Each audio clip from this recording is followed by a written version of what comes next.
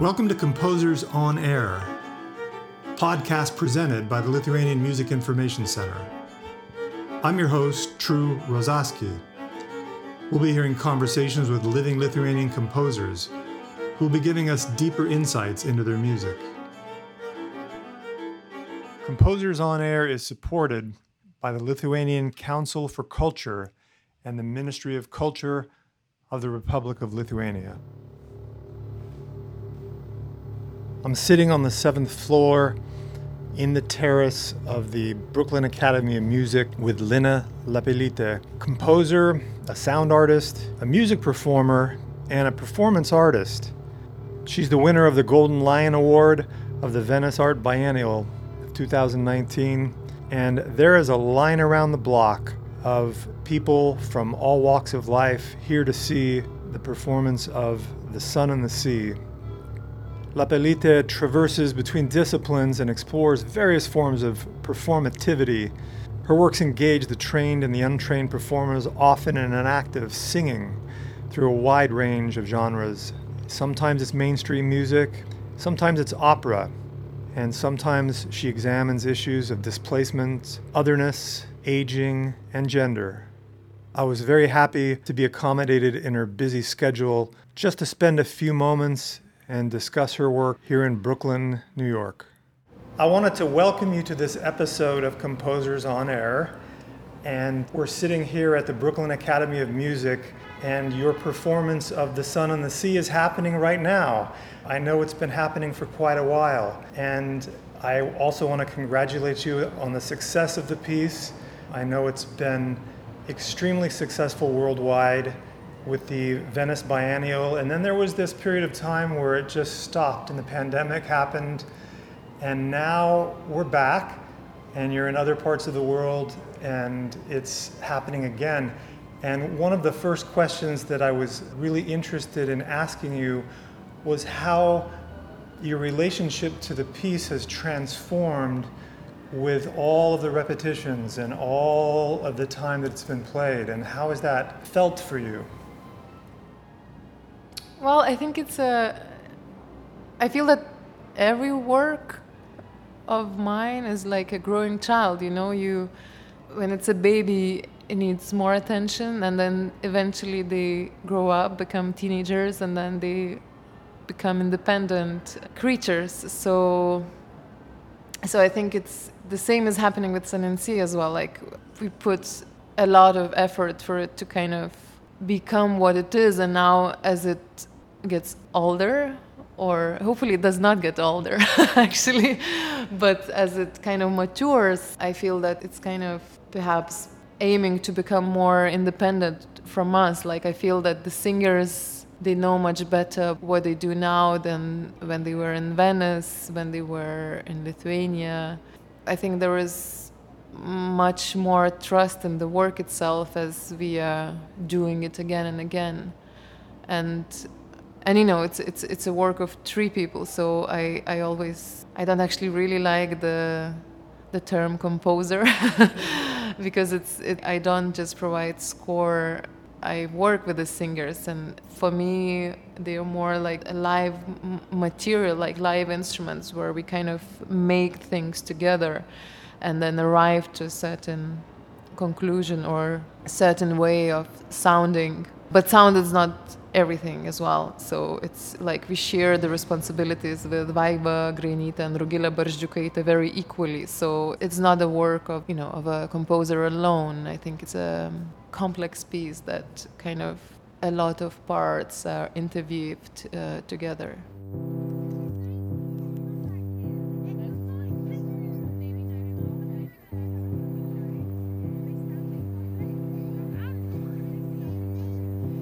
And it here I need to wrap my legs, 'cause later they'll peel and crack and chop, and it I will wrap you. Otherwise you'll be red as a lobster, and it I will rob you.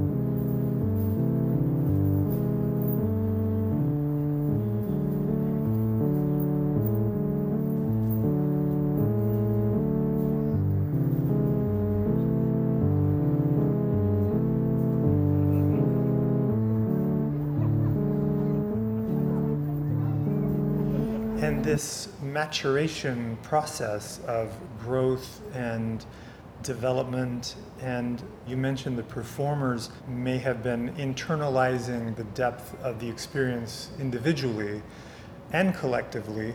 Are you using a lot of the same performers as you travel the world? Yeah, we do actually, and it's mainly because of the fact how much time it consumes to prepare someone new. So we, in Venice, for example, because first of all the work was done in Lithuanian language, and then when we were choosing the performers, the singers, we did not have that much material. We were kind of choosing the people, the voices, the characters without really knowing what they would do. Like there was this conceptual framework of the operatic work on the beach, which would kind of be related with the climate change, but it was this very perhaps loose idea of what exactly they would have to do, except that they would have to lie down and sing. And then when the people were selected, then we worked together with them to arrive to particular arias, choruses, and all this. So then when the work traveled to Venice, and there we knew it would have to be present for half a year, and that's like extremely long time for something live to happen. And so from the very beginning we knew that we would have to work with locals from Venice to be able to do that actually. So then the work was translated by Rimas Užgiris, with whom we also worked very closely together to make the translation happen in such a way that it's actually as if it's written in English. And he did an amazing job to turn the text in such a way that we feel that both the original and the translated work are equally well done. And so then in Venice we worked with local Venetians, and then after all the success that work had, we got a lot of invitations to tour the work, and also a lot of invitations actually to remake it in specific locations with the local cast. But then I think we were overwhelmed by the amount of work we would have to do to always prepare a new cast, and then we decided to make this, the decision was made that we travel with our singers, which is not so, perhaps ideologically it's not right. But it was this kind of, perhaps the choice we always take. Do you consume yourself or do you consume the resources? And perhaps that was the latter choice. And this idea of universality of the experience probably helped a lot in terms of accessibility, because of the experience and the topic of the opera. Something that everybody can approach and relate to, and similar to why a good comedy show works and a comedian works a room, it's because they choose topics that are relatable to the people. And that relatability as a general opening, accessibility, is, I think, so important, don't you think? Yeah, and I think that's the kind of the magic of also Vaiva's text. So it's not just the topics itself, but the way she puts it in words. I think that makes it very relatable, and also like there is so much irony and paradoxes in the text. But actually saying that, I just remember that even though we do have our own cast, like we have a lot of volunteers who come to the beach as beachgoers who kind of create this tableau vivant picture where they just kind of do their ordinary beach things. And also seeing that also in New York, we didn't have for 3 days our cast, the full cast, because of the visa issues. So then we did have to work with the local performers, and they managed to actually like in one day to learn the material and go on stage and do the premiere. So these things happen, and I think we've experienced so much of all these kind of force majeure situations that kind of nothing is surprising us. Okay, let's just get someone new, and it's actually amazing to get local people involved. It makes a big difference. I really don't feel that I can let myself slow down.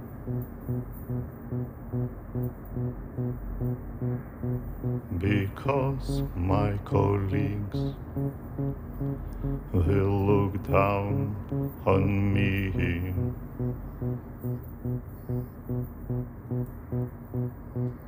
They'll say I have no strength of will.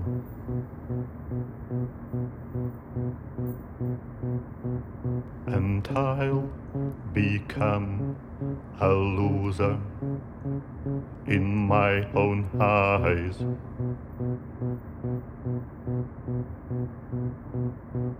Exhaustion, exhaustion, exhaustion, exhaustion, exhaustion, exhaustion, exhaustion, exhaustion, exhaustion. I like to say it as a joke.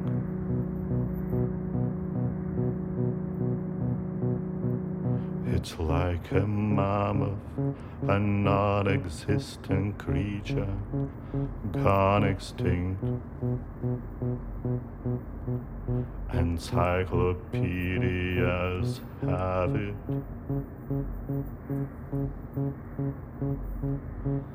But in life, I think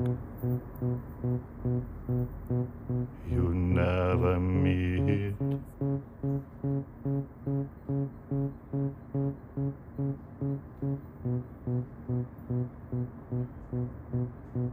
You feel that cultural continuity and connection, and Oh, definitely. probably keeps the atmosphere authentic and really helps the energy levels. I was lucky enough to see the piece last week and experienced that warmth of familiarity, of a common experience, and at the same time also understanding that there was a lot of individual stories going on simultaneously.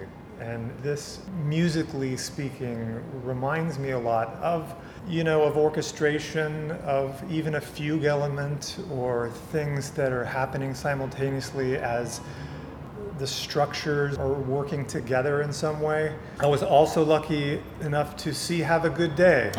And I also found exemplification of a common element with the 10 Cashiers. And the language was one element, the persistence of the language was another element, the repetitiveness of the experience was extremely present as well. And in The Sun and the Sea, the idea of looping the piece in a day or an evening, or how many performances go in a row and this kind of repetition. And it is musical in a lot of ways. And I'm just wondering how you view, or maybe what is the intention behind the looping of The Sun and the Sea in terms of how you perform it? Well, I think it's a musical loop, technically speaking, because we actually, like, up until the very last minute, it's made in a mosaic principle. So the work was made like just kind of creating these short stories and then connecting them together at a later stage. So we could never have like so musically speaking, it's not a to B work. It's more, it's like not going to somewhere. Different areas and choruses are weaving together in this 1 hour. And the looping, the durational thing was in our minds from the very beginning when we were making the work. And that's a conceptual decision in terms of why would the beach have an end? And because that's something that you come and you find when you leave it as it is. So I think we wanted to achieve this eternity of it. Yes, like the idea of the sea itself is infinite. And so you do feel almost a craving once in a while to go to the ocean to experience that infiniteness. Yeah, that's a nice comparison, actually, the infinity of the ocean. And I think we really much had this in our bodies when we were making the piece. And, you have these also like sometimes quite extended areas and also like repeated a few times to get into this slowing down and like just being in one place and noticing the small details, which I think, again, is related with music, but also with the scenery.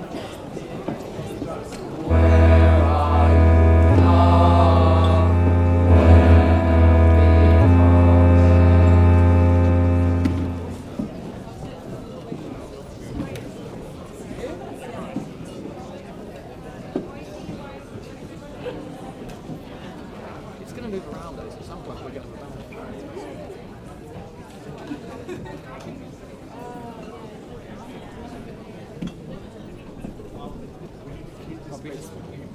So where if you knock that mic.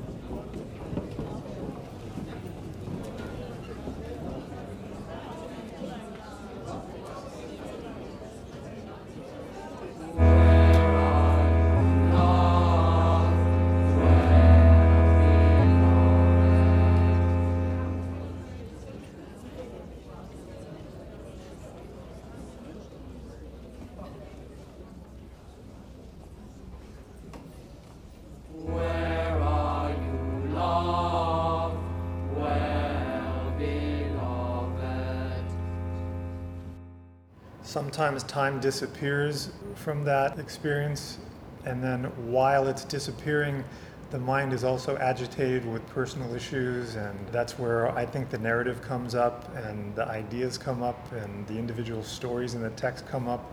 It's so very, very rich and interesting in that way. I wanted to also go back to this idea of what you don't like, and that's this idea of composer, only because I'm very interested in how you work with melody, and I've noticed some stylistic consistency with the melodic treatment. And I know that you were originally trained on violin.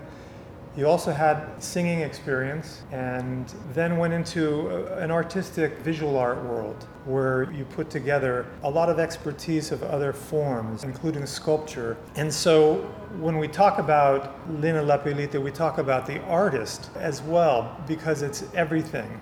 It's conceptualizing and integrating many aspects of artistic expertise, and yet this musical contribution from you is also very deep-rooted in your life from the earliest days. And I think the essence of my question should be, how did you understand this transformation into the musician, studying an instrument, or even singing in a chorus, to this idea of the creator, this idea of the creative process as a force of interest in your life that's much larger than one thing called music. And did something develop in you in some way where there was a broadening of awareness and interest?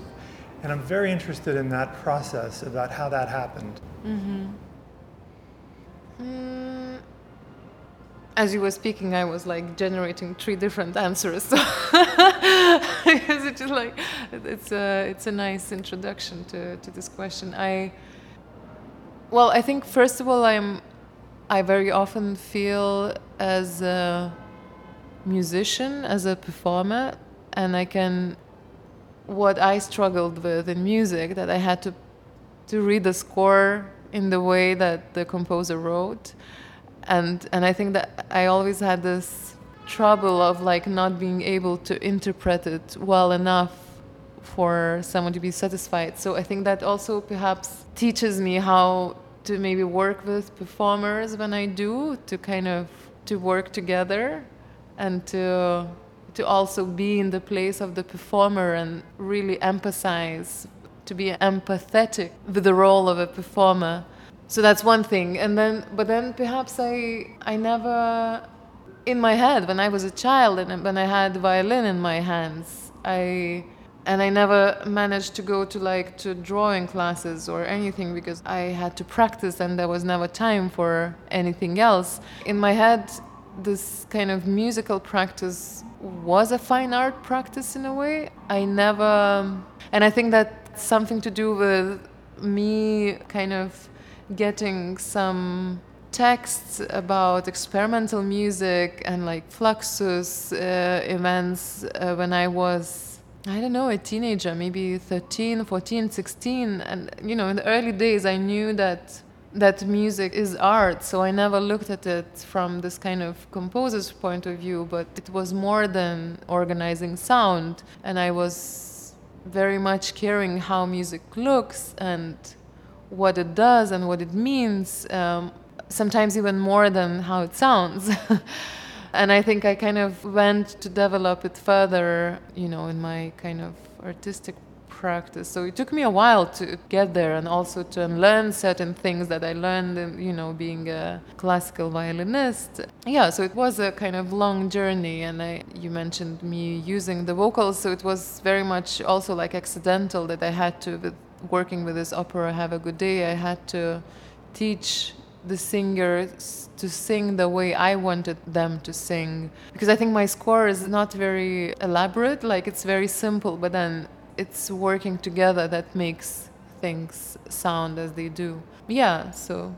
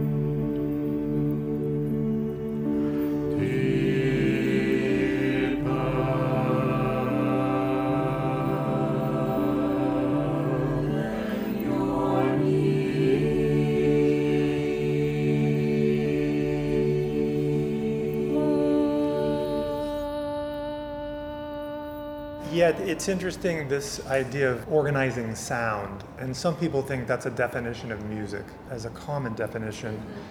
But I can feel from you and sense too that the bigger picture comes in with this idea of collaboration, this idea of working with others, this idea of the concept of 1 + 1 = infinity, not just two.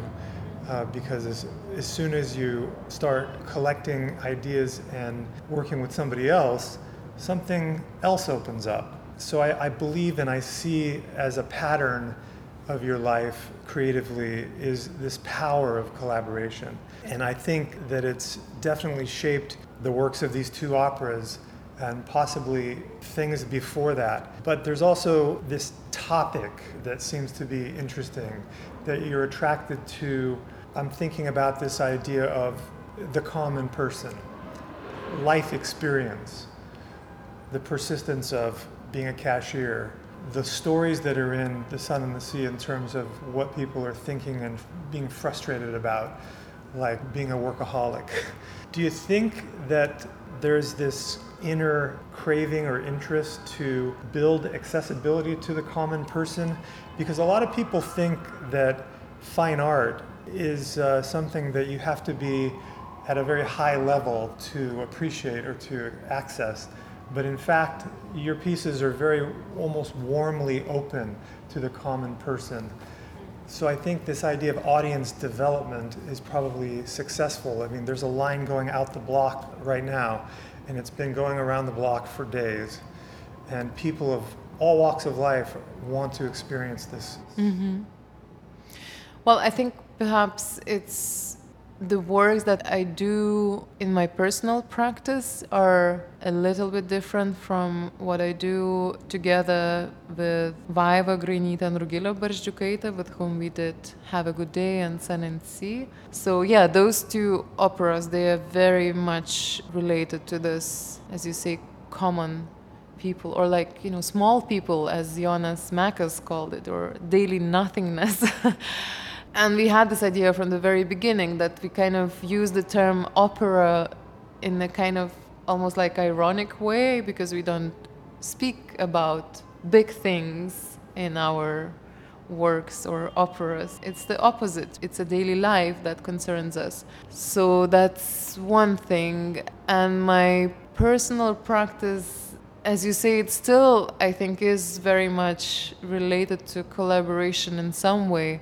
And I think that has a lot to do with being involved in this improvised music scene. After I graduated from violin, I moved to London, where I met a lot of musicians with whom I would occasionally perform in this like free improv scene. And I think that really shaped my thinking in what is important, how do you listen, how do you share, how do you relate to the here and now, all these things. And I really, really value that experience of actually and meeting all these musicians.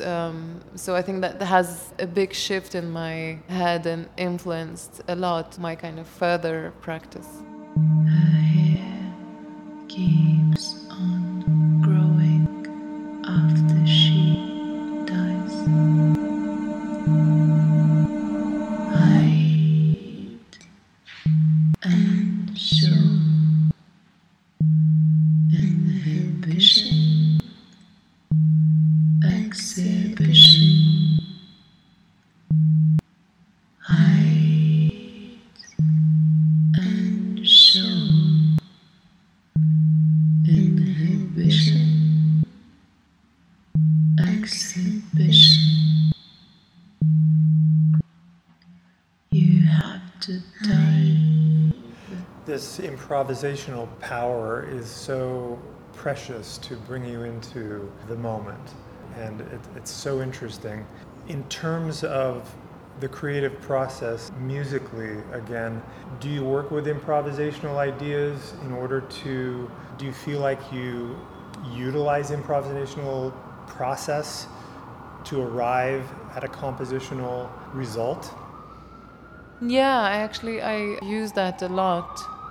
And when I do have to, so I think when I work, it's often the sort of conceptual framework that I come up with, but then when it comes to actually writing the music, it does start from improvisation very often.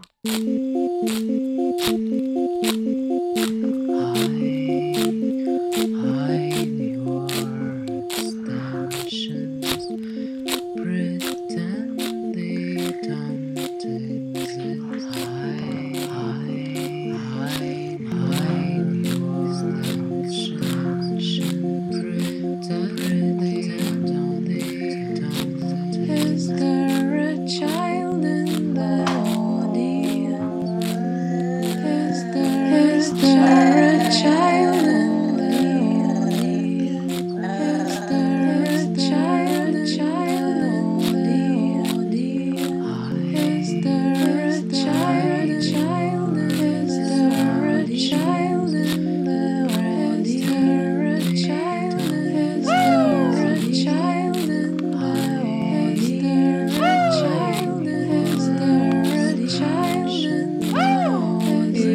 a child? Is there a child in the audience? Is there a child? Is there a child? Don't breathe. Is there a child? Is there a child? Sex and hiding. Is there a child? Is there a child? Is there a child?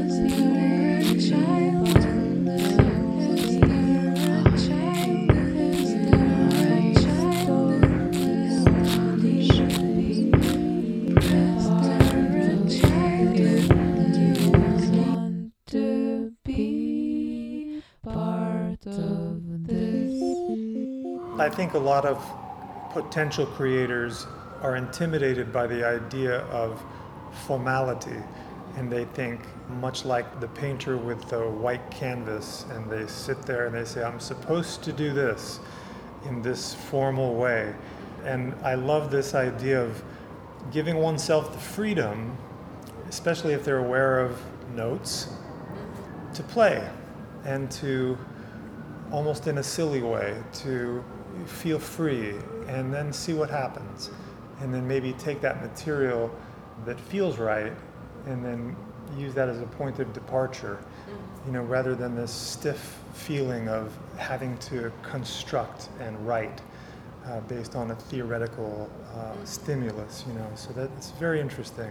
Do you think that your future direction will continue in this large form of like the Sun and the Sea, big projects? Do you find yourself, especially after so much time with this piece, to maybe write smaller pieces again or solo pieces again? Yeah. I've done few works after Sun and Sea already, and I'm in process of developing few works.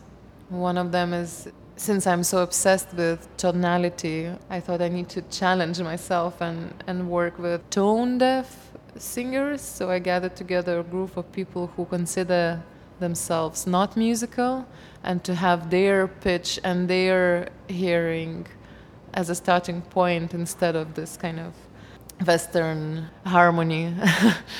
So that's an ongoing work, which during the pandemic manifested as a sound installation, where I also additionally worked with the free improvisers. So it was this kind of combination of the choir of tone-deaf singers with the musicians, and hopefully that's gonna be a live event sooner or later.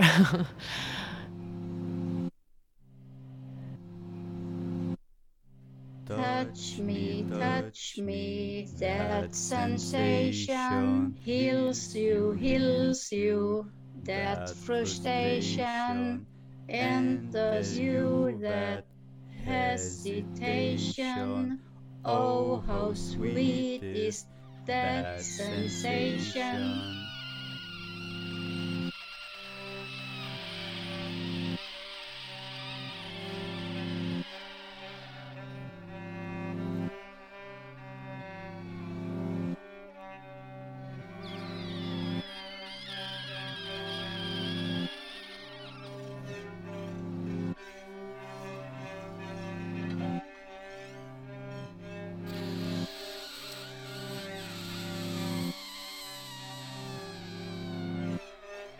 touch me.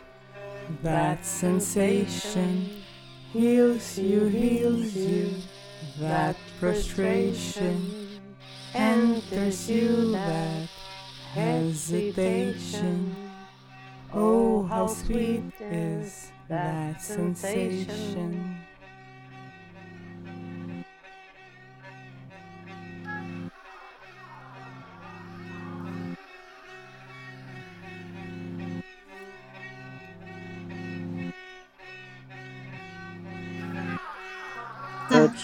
Touch me, that sensation heals you, that frustration enters you, that hesitation.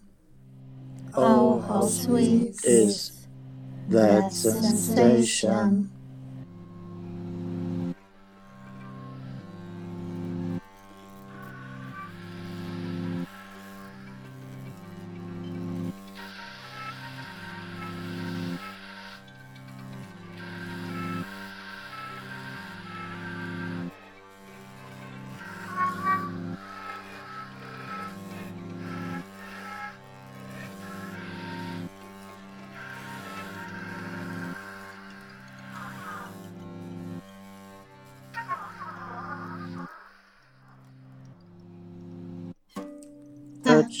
Touch me, that sensation heals you, that frustration enters you, that hesitation. Oh, how sweet is that sensation.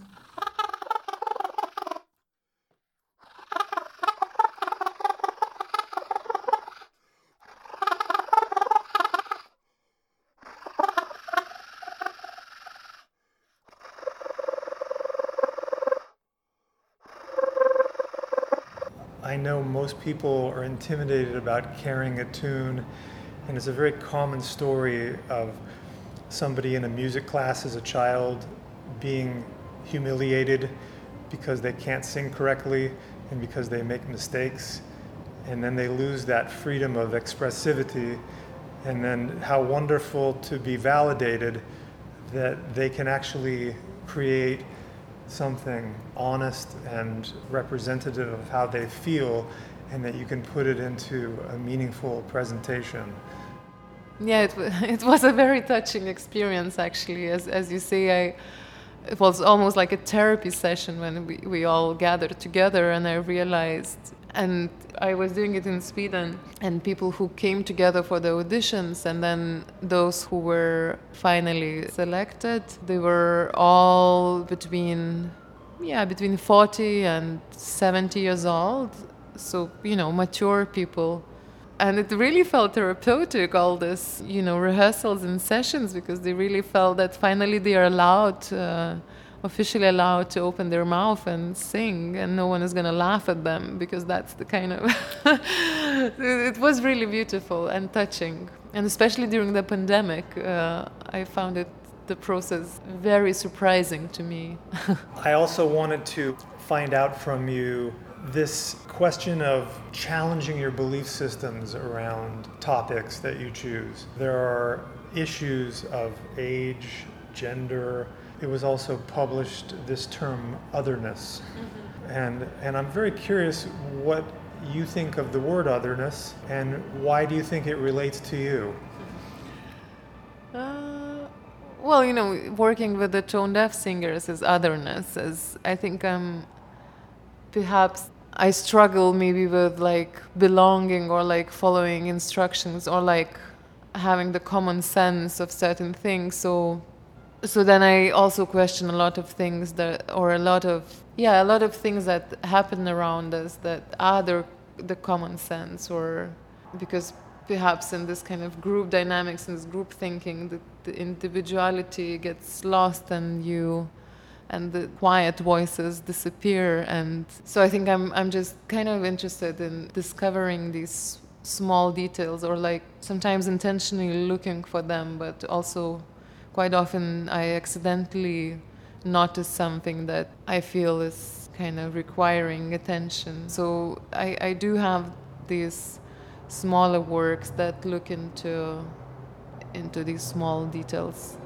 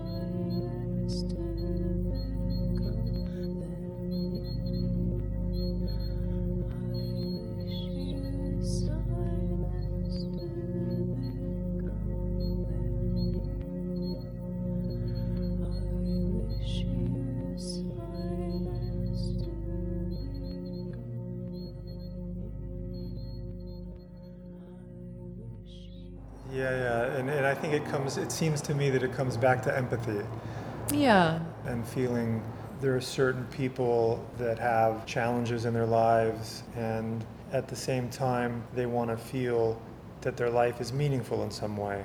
And your work seems to approach them and give them an opening so that they feel validated in a way, but also that there's a communion, a connection that they make around it that can be very personal and meaningful. It's wonderful what you're doing. Thank you. You know, there's so much to talk about in bigger pieces. I'm sure we could go much, much deeper, but I want to thank you so much in this very busy schedule of yours to take this time and connect. I wanted to ask you a final question about your cultural identity, and that is, Is there a dimension around being Lithuanian? Because I understand that having a cross-cultural life, not just once, but more than once for you, that you have to kind of redefine yourself in a cultural context. But I'm wondering how you feel and how you experience the thread of being Lithuanian going through all those cultural contexts. Well, again, perhaps when I moved to London, this question of the otherness would also be related to being Lithuanian, because often people don't know where it is, or so you kind of feel that as it's a very small country, so you always feel that you redefine what it is in people's heads through your own personality. Like you almost like form the vision of what the Lithuania is by just being present and being who you are and doing what you do. And and I think when I kind of try to think about myself being Lithuanian, then I get scared sometimes of these kind of very nationalistic ideas, because I want to belong to the world, not to the certain nation. And I do feel that it's kind of there. I embrace the world as much as I'm able to. But then, of course, there are these like small things that are inherited and you can't run away from, and that are also perhaps beautiful and uniting in a way. Is like and certain sensitivities that maybe people from other countries don't have or haven't experienced. As like this, I feel that as Lithuanians we are very close to the soil and the forest, and every one of us is like a forager.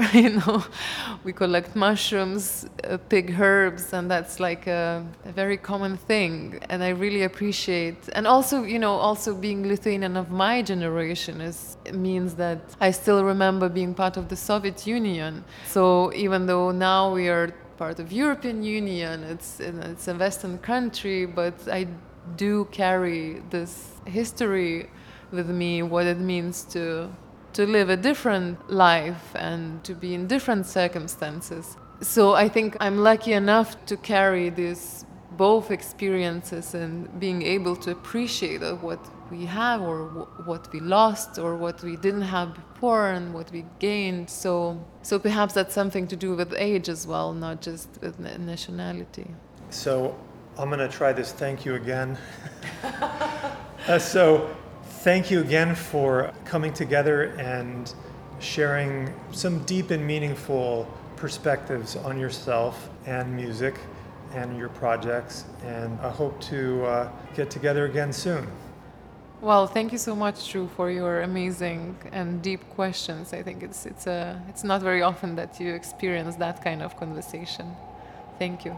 Labą dieną, ačiū, geros dienos, labą dieną, ačiū, geros dienos, labą dieną, ačiū, geros dienos, labą dieną, ačiū, geros dienos, labą dieną, ačiū, geros dienos, labą dieną, ačiū, geros dienos, labą dieną, ačiū, geros dienos, labą dieną, ačiū, geros dienos, barkodai kasos klavišai, nuolaidos akcijos, pilna šlapimo puslė yra mano giminė, augalinis riebalų mišinys, poilsiauja lentynos, lyg Palangoj, o aš neturiu kurorto savo, norėčiau sėdėti drevėje, toli nuo visko, žinai, tik pelėda, o bet tačiau mano pirštų žnaibo, nešvarus centai ir banknotai, pilni delnai bakterijų, jau dedas kirminai. Labą dieną, ačiū, geros dienos, labą dieną, ačiū, geros dienos, kartoju nuo ryto